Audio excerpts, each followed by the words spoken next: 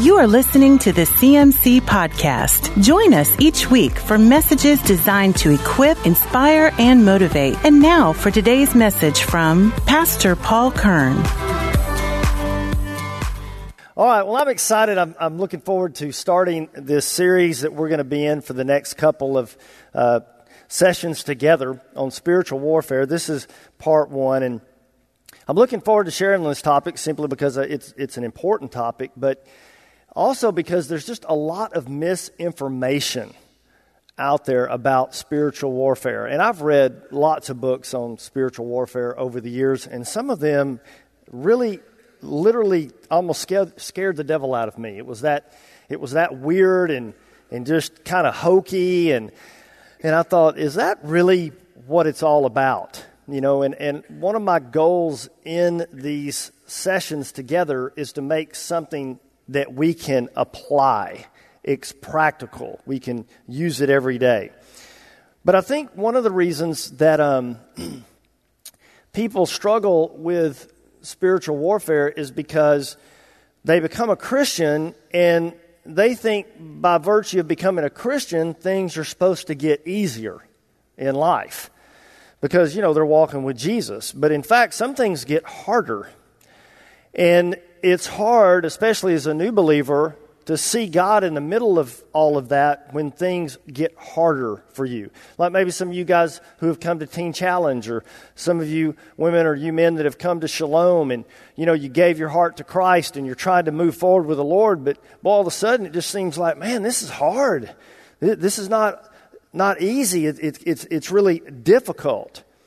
And I want you to understand that the battle between good and evil began before any of us were here, before our feet ever touched the earth. The battle between good and evil began. And our enemy, the devil, once lived in heaven, and he is the source of the problem. Now, we're going to look at some scriptures together, and you know, we're just going to kind of pop, go down through here because I want to give you a little bit of groundwork. So if you want to go to Revelations chapter 12, verse 9. Revelations 12, verse 9. We're also going to look at Revelations chapter 20, verse 2. So if you want to mark that. And then we're also going to look at Ezekiel chapter 28. So we're just going to look at a few of these. So Revelations chapter 12, verse 9.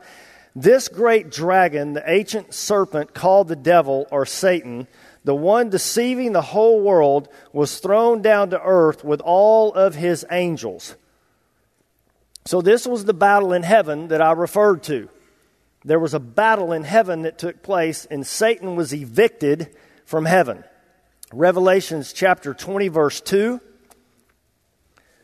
It says, he seized the dragon, that old serpent, who is the devil, Satan, and bound him in chains for 1,000 years. So the devil was created being. The Bible says he was an angel. The Bible talks about what the devil looked like. He was actually incredibly gifted by God.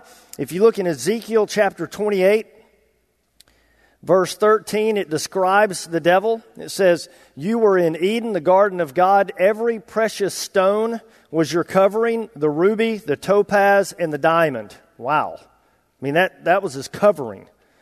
The beryl, the onyx, the jasper, the lapis lazuli, the turquoise, and the emerald, and the gold, the workmanship of your settings. And some translations say timbrels and sockets or flutes was in you. On the day that you were created, they were prepared. Now, in Hebrew, that word settings is toph, and that means timbrel. That's a musical instrument. And likewise, the Hebrew word for sockets is negeb, and that means pipes. And so some people suspect, scholars and different people who have studied this suspect that the devil, Satan, Lucifer was his name at that time, had musical instruments that were embedded in his body, and he also had all these beautiful stones that were a part of his being. And so if you go on and read the rest of that chapter there in Ezekiel, it just talks about how incredibly looking the devil was, how Lucifer was. He was just amazing. And because of this gift that God gave him, the Bible says that the devil exalted himself. So, here he is, Lucifer, that name means light bearer. Here he was involved with music, therefore worshiping God. He was beautiful. He was more glorious than all of the other angels. The Scripture describes that for us. But pride, jealousy, and self-exaltation entered his heart. That's what happened to him because of what he had been given. And so he didn't want to be a reflection of God. That's what God wanted him to be. But he didn't want to be a reflection of God. He wanted to dethrone God. He wanted God's seat. He wanted to be the HHH of heaven. Y'all know what that is? That's the head honcho of heaven. But you can't be the head honcho of heaven. There's only one head honcho. That's God, right? You can't go any higher than God.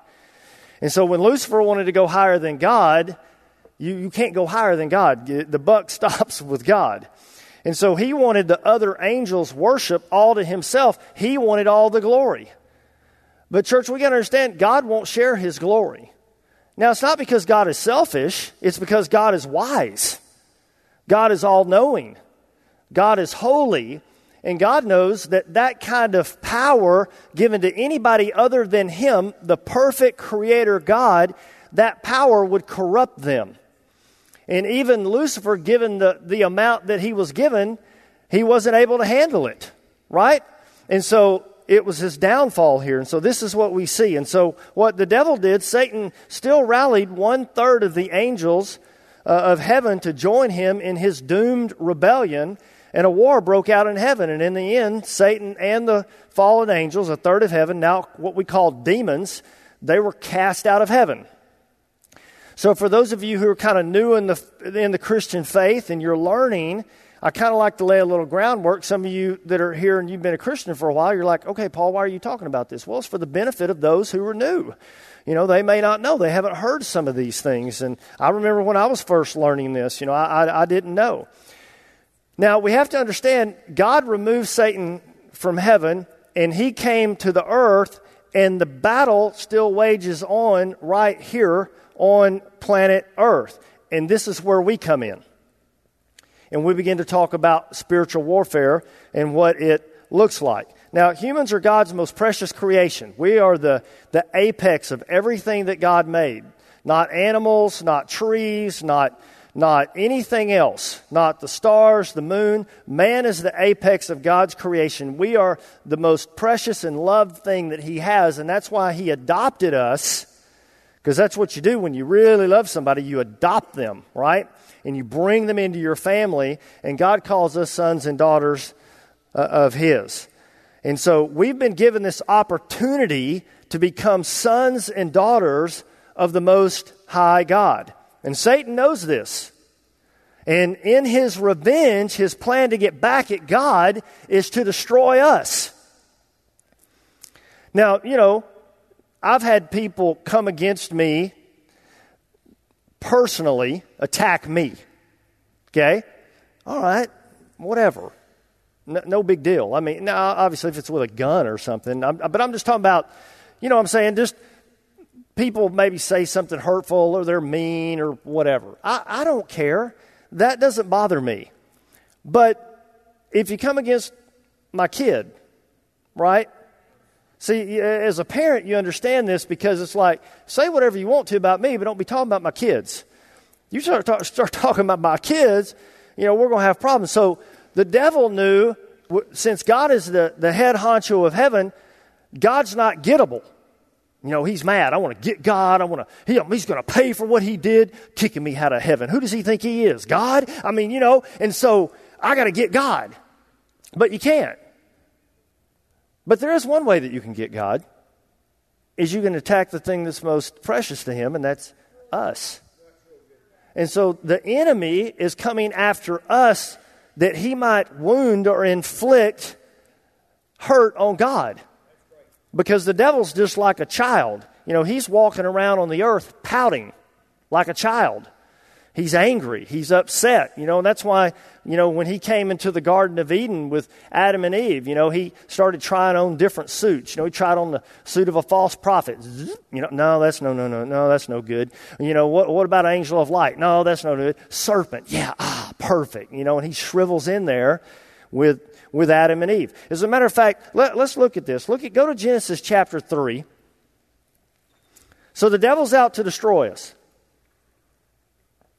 But what does this look like in everyday life? That's what I want to get in on. Because I've read books and it talks about the enemy and the devil and all of this, but they don't give me any help for how I'd wage war against my enemy, the devil. And how does he even do that? How does he wage war against me? So in Genesis chapter 3, verse 1, it says, "Now the serpent was more crafty than any of the wild animals the Lord God had made. He said to the woman," now listen, "Did God really say, 'You must not eat from any tree in the garden'?" So the devil posed a question about God. But it was a question that was truth wrapped in a lie. Because in reality, God did say, don't eat from a tree in the garden. What God didn't say is any tree. God didn't say you couldn't eat from any tree.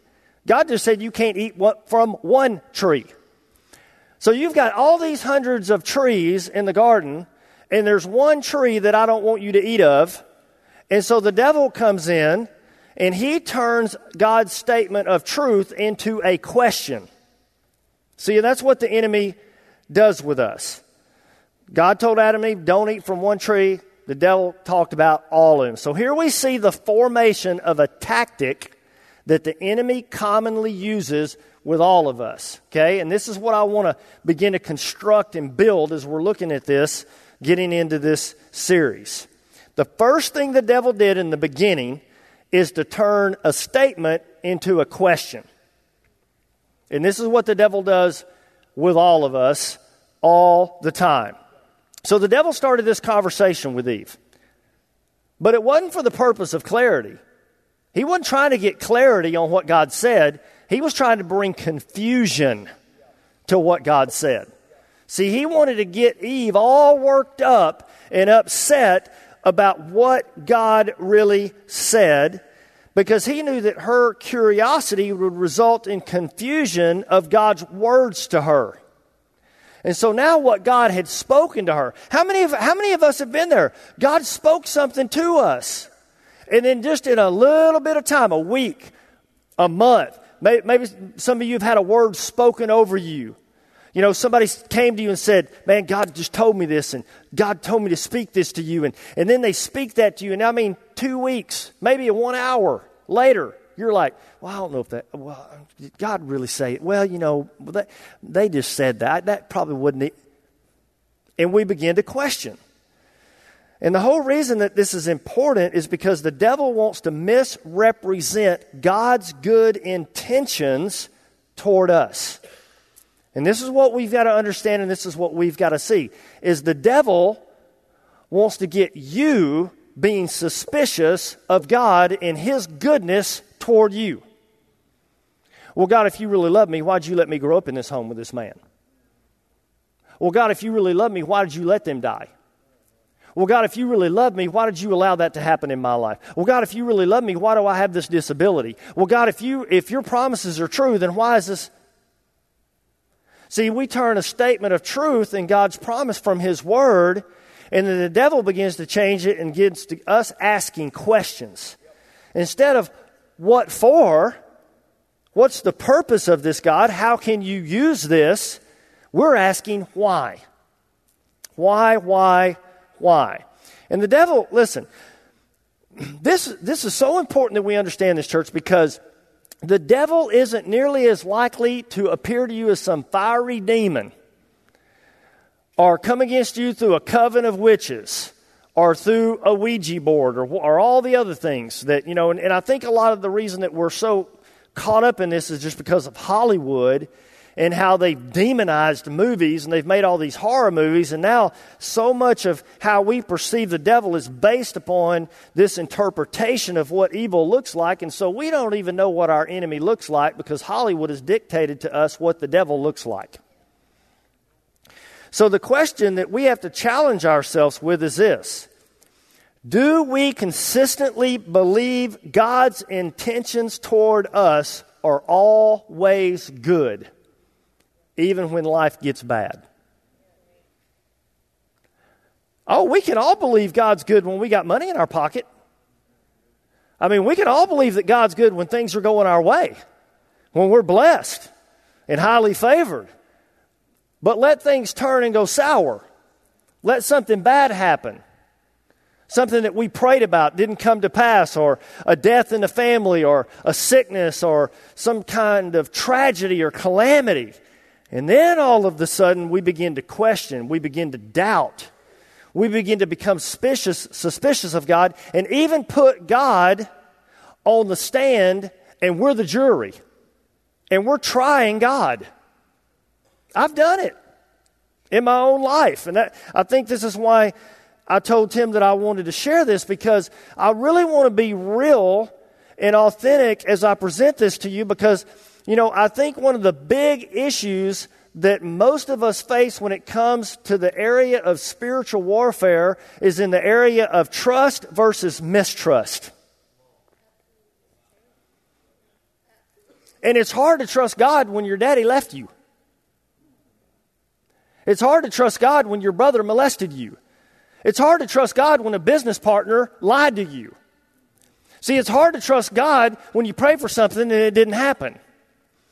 And so all of these experiences that we have day in and day out as we go through life begin to build up this suspicion, and we move into this area of, instead of having this complete trust in the Lord and this deeply rooted relationship with Him, we move over here into this place of suspicion and mistrust. And God, I don't even know if I can trust you. I don't have anything to do with you. Nobody's ever done good to me. Everybody's hurt me, and you're going to do the same to me, and so I don't have anything to do with you. And the devil loves that, because what the devil knows is that moves us into a place of isolation.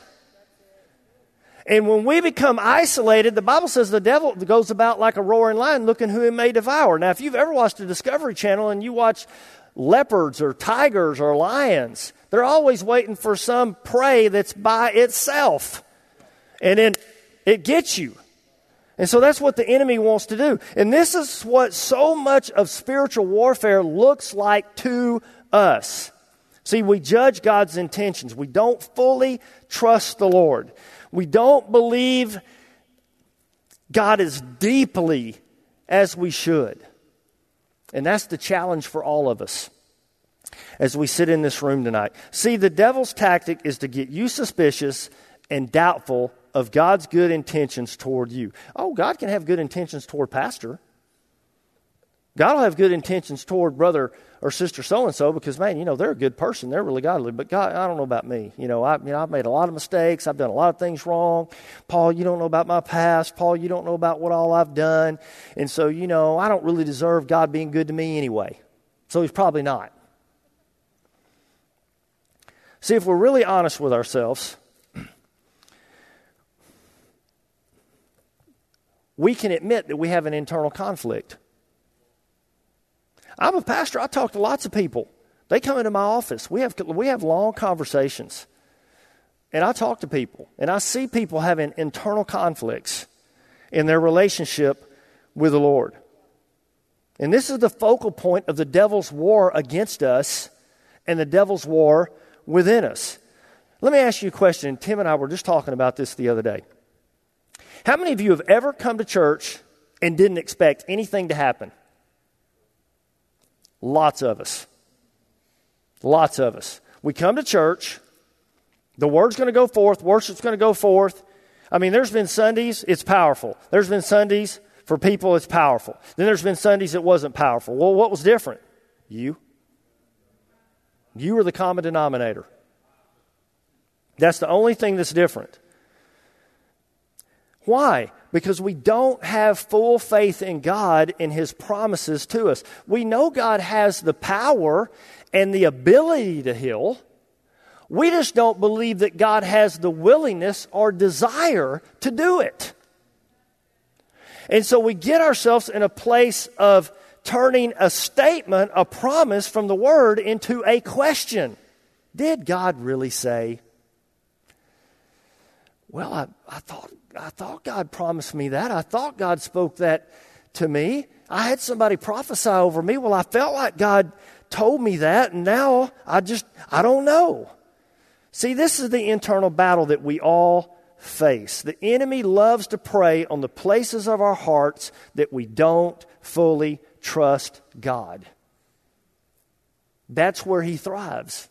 That's where the attack comes about, where we don't believe his motive is good. Satan uses the moments of pain and abandonment and loss and rejection and hurt to be the daily bread that we feed on. And no wonder we can't move into a deep, vibrant relationship with our Father in heaven when that's what we're eating. We're eating bread with worms in it. And what that does is it just poisons our spirits because of what we're feeding on every day. And so that leads us to the conclusion that God's not who God says he is. And we want to believe that God is who he says he is, but because we're feeding on this rotten bread, we can't believe that. And we wonder why we can't move into a deeper relationship with the Lord, or we wonder why we need to take pills, or we wonder why we've gone from boyfriend to boyfriend, or girlfriend to girlfriend, or husband to husband, or wife to wife, or job to job, or hobby to hobby, or some kind of vice in our life. It's because we're searching and we're looking for that real thing, but the enemy.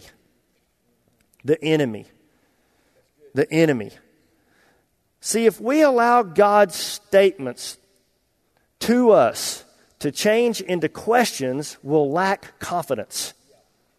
We won't trust the Lord fully. And our natural fallen curiosity will lead us into a bunch of confusion. And I've been there. I'm not beating anybody up tonight. And I know this is kind of, a little harder of a message. But I want to share this because I think lots of times we don't tend to talk about this kind of stuff. And we smile and we act like we're fine. But then when we lay our head on our pillow at night, we're struggling. We're having a hard time. And here's the thing, guys. When hard things happen, it forces you to deal with these things. Or you're just going to sweep them under the rug. But at some point, you can't sweep it under the rug anymore, and you're going to trip over it. And then you're going to either make a decision, I'm going to live for God or I'm not going to live for God. And that's when people become atheists and agnostics, or they go deeper into their relationship with God and they find truth. This is when a believer begins to become double-minded. When you start getting into this place of doubt, questioning, confusion. Okay, let's look at this. Go to James chapter 1. Are y'all getting something out of this?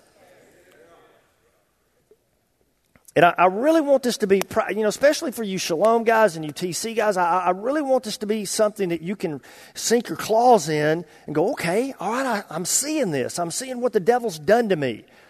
I see the tricks that he's done in my life. Some of you younger guys over here starting out with the Lord, you've only been walking with the Lord for a few years. Begin to look at the tactics of the enemy because the devil has tactics. He's got a plan. He's got a way that he comes at us. So James chapter 1 verse 5, it says, if any of you lacks wisdom, you should ask God, who gives generously to all without finding fault. Did y'all hear that? See, that's a promise. Anybody can ask God for wisdom, and he'll give it to you, and he's not going to find any fault with you. All you got to do is ask. See, that's a promise. That's a statement.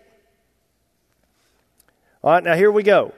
But when you ask, because James already knew what was going to happen, he knew what the devil was going to do before he even got that statement out of his mouth. So he's countering it now.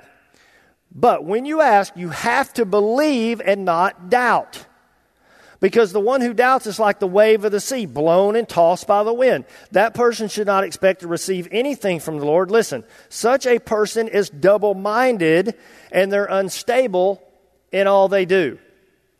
So he's trying to head off this tactic of the devil before it ever begins to happen in that person's mind, because he already knows what's going to happen. And obviously James had firsthand experience with this. He probably had the same attack come against him. See, when we're double-minded, we stand in the middle ground between faith and unbelief. That's what being double-minded is all about. And until we come to a place where we firmly believe that God is true and God is good, we'll never have peace. We'll never be sufficiently stable in this life unless we come to a place that we believe God can only speak the truth and God can only be good. So the enemy's first attempt at causing instability in believers is double-mindedness. Getting us going back and forth, doubting, questioning, not sure, unbelieving. And that doubt in your mind and in your heart is going to cause a division between you and the Lord, a separation. Now, Paul, I believe in God. Listen, the devil believes in God. Demons believe in God. They even tremble in fear. It's not enough to believe in God. Believing in God is not going to carry you through. It's having a relationship with God that's going to see you through. But you can't have a relationship with anybody that you don't trust. I don't have relationships with people I don't trust. I tell people, you better stay away from them. They're not trustworthy. They will get you. Stay away from them. I tell people that. Or I'll say, that guy right there, salt of the earth, man. Solid. Not perfect, obviously, but solid. Do life with them. They're awesome. You'll love being around them. They'll bless you. There will be nothing but good to you. So my big question is this. I've always wondered about this. Why did Adam and Eve have a conversation with the serpent in the first place?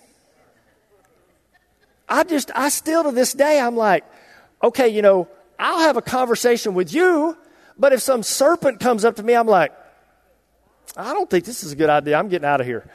And Adam and Eve, they're just, having fun. Well, yeah, what's up? I'm like, what are you doing? So I got to share this story. Tim told me this story, and Tim will remember it. I've never forgot it. It was just irony. It was just such irony. When Tim was in college, he had a girl on campus that he was friends with. Not boyfriend, girlfriend, just friends. And she lived in one of the college dorms on this side of campus, and Tim lived on this side of campus. And one night, Tim got a phone call from her. Tim, you've got to come over here. It's not safe. And Tim's like, well, what happened?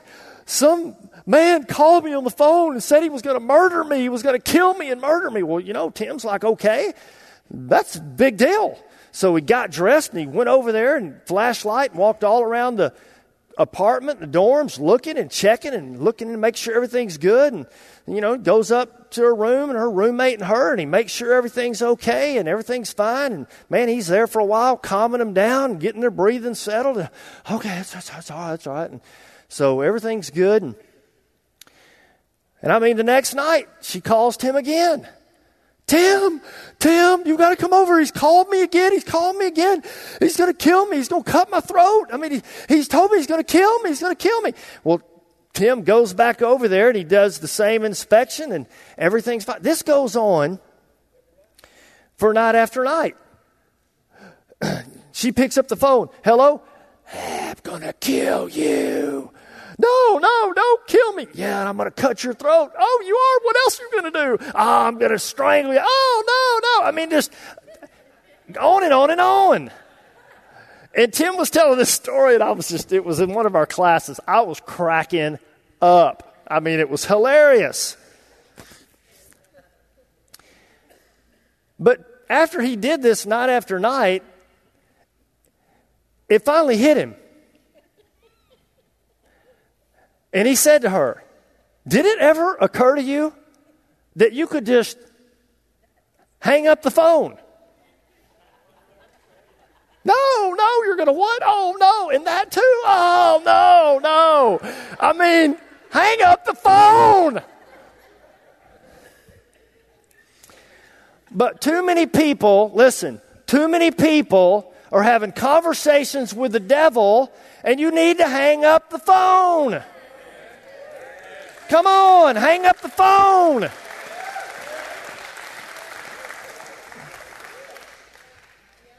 I don't even want to be in this program. Hang up the phone. I don't even like them. They don't like me either. Hang up the phone. We got to hang up the phone. Listen. Never let the devil turn your ear into a garbage can for him to dump his lies. Turn off the phone.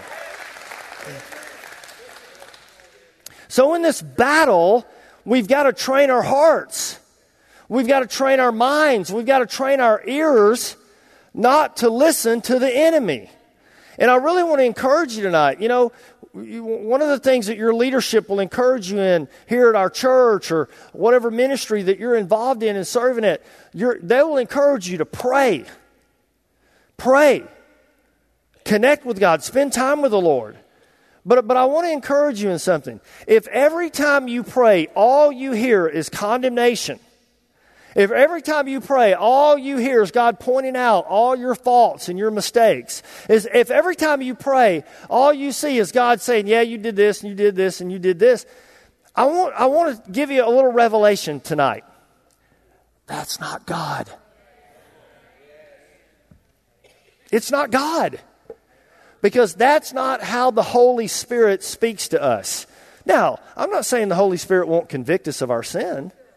He'll point out areas that we need to work on and change, but He's going to encourage us. You know, I'll come to my son and I'll say, son, you know, here's an area that you need to work on, man, and I want to encourage you. Here's some things that you might consider doing to help you in that thing. But see, because many of us have grown up in a home life where yelling and screaming and hollering and fussing and fighting, and there's no peace, we think that's the only way anybody communicates. That's the way I grew up. I thought that was the only way you did communicate. And then I found out you don't have to yell, fuss, and cuss everybody. You can be nice and get along and have a pretty good life. And so I was determined, I'm going to have me one of those lives. And now in my family, I grew up in a broken, alcoholic, dysfunctional, dope-ridden family that was just terrible. I mean, we all could have been on Jerry Springer. Every one of us.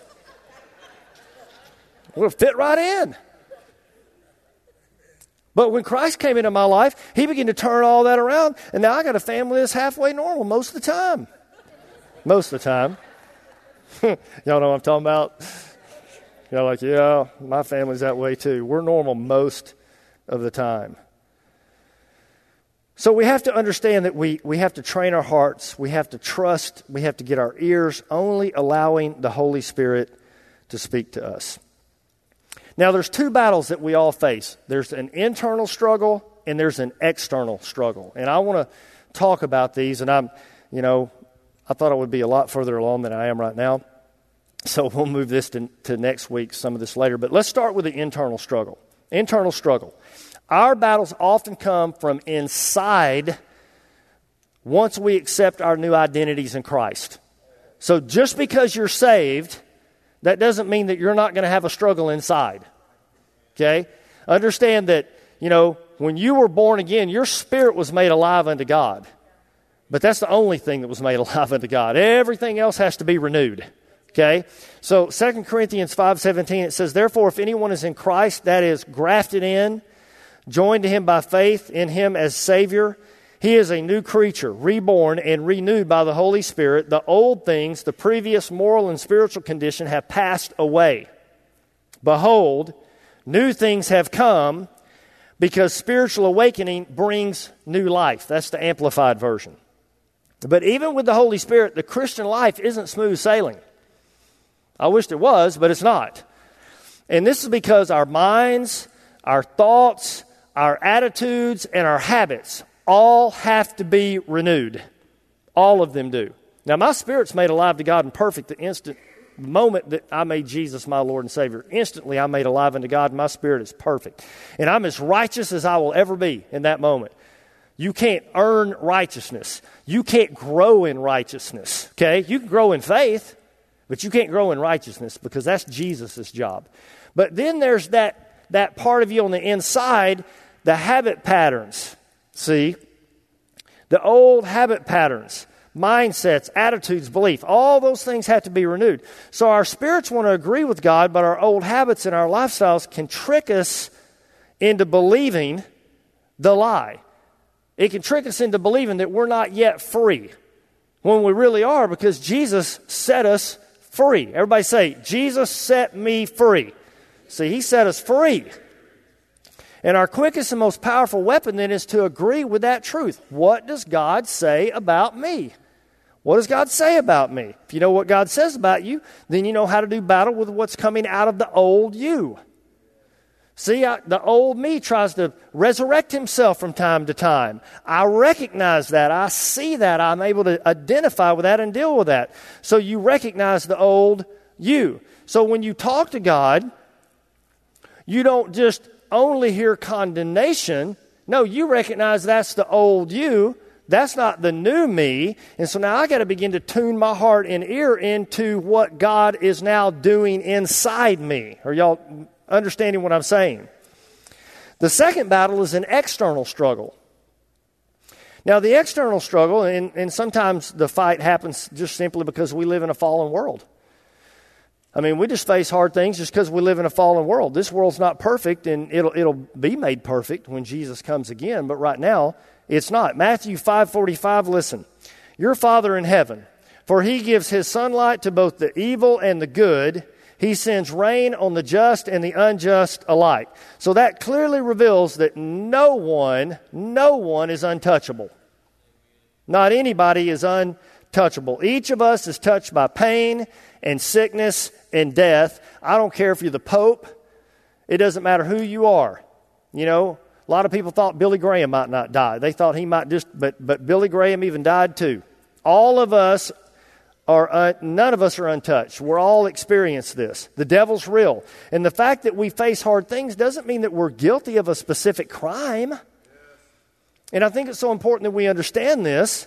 Suffering oftentimes only confirms that there's still a battle going on and we're in it. And that's why we do spiritual warfare. It doesn't necessarily mean there's something wrong with you or you've done something wrong. It could just mean that we live in a fallen world, and the result of living in a fallen world, there's going to be fights and disagreements. So suffering confirms that there's an active battle that's still trying to separate you and I from God. And as we look at this, we have to understand God has given us through the new birth, okay? See, I didn't used to have a choice. When the devil came to me and he wanted me to do drugs or do something wrong, I was under his control and his power, and I went and did it. And I got as many people involved with me as I could to do it with me.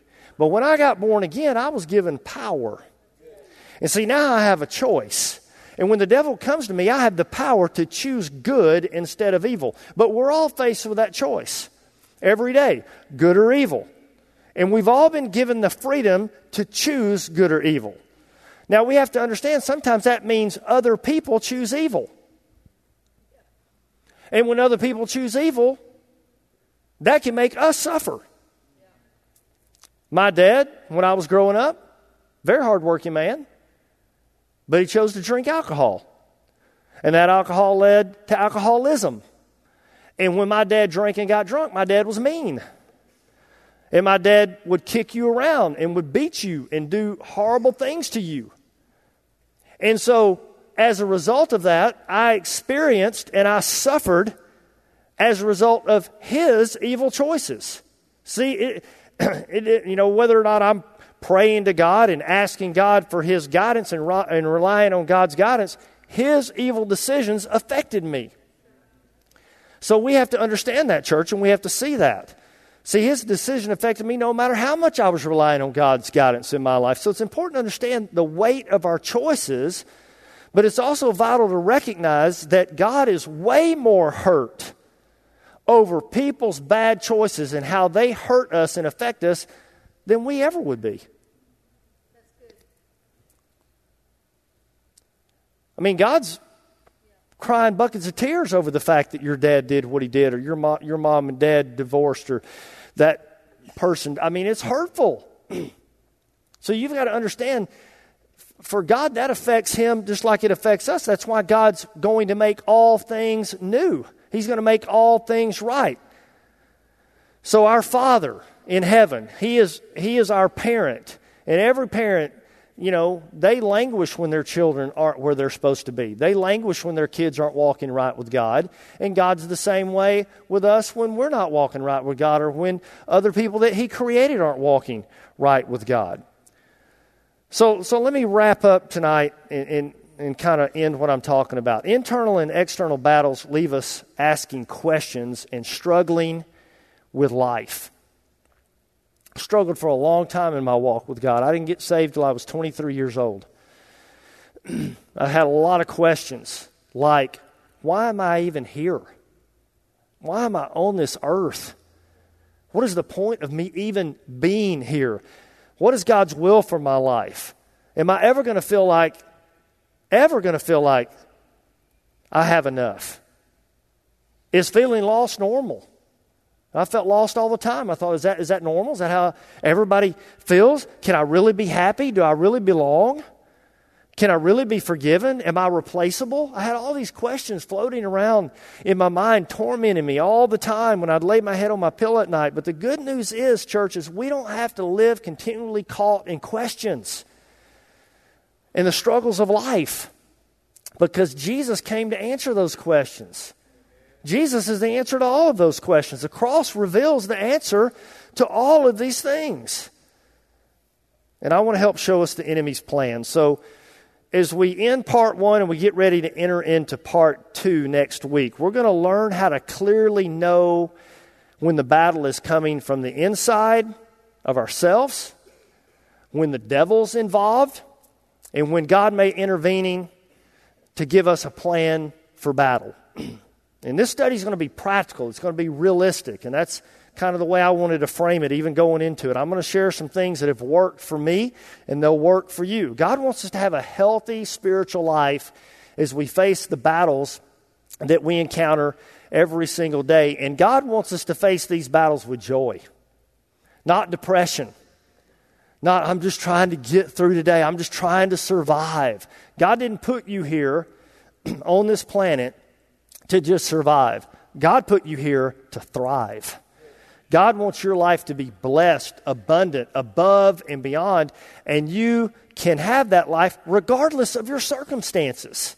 It doesn't have anything to do with where you're at or the kind of family that you have or what you're facing. It has everything to do with your connection with God. Now, you may have walked with the Lord for many years, or you may be listening to me and you may be a new believer. You may not been walking with God hardly any time. And here's what I want you to know. God uses amateurs. It's not about being equipped. It's about being willing.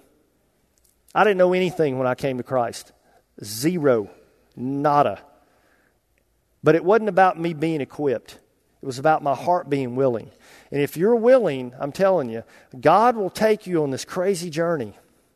And He will begin to reveal Himself to you and heal you and set you up and move you into such a great position in life that you will live winning the spiritual battles that come against you every day. Amen? Amen. Y'all stand with me tonight. Yeah, let's give God a hand clap. Come on. Let's pray together. Father, we thank you for your word. We thank you for truth. God, help us. Help us to grow.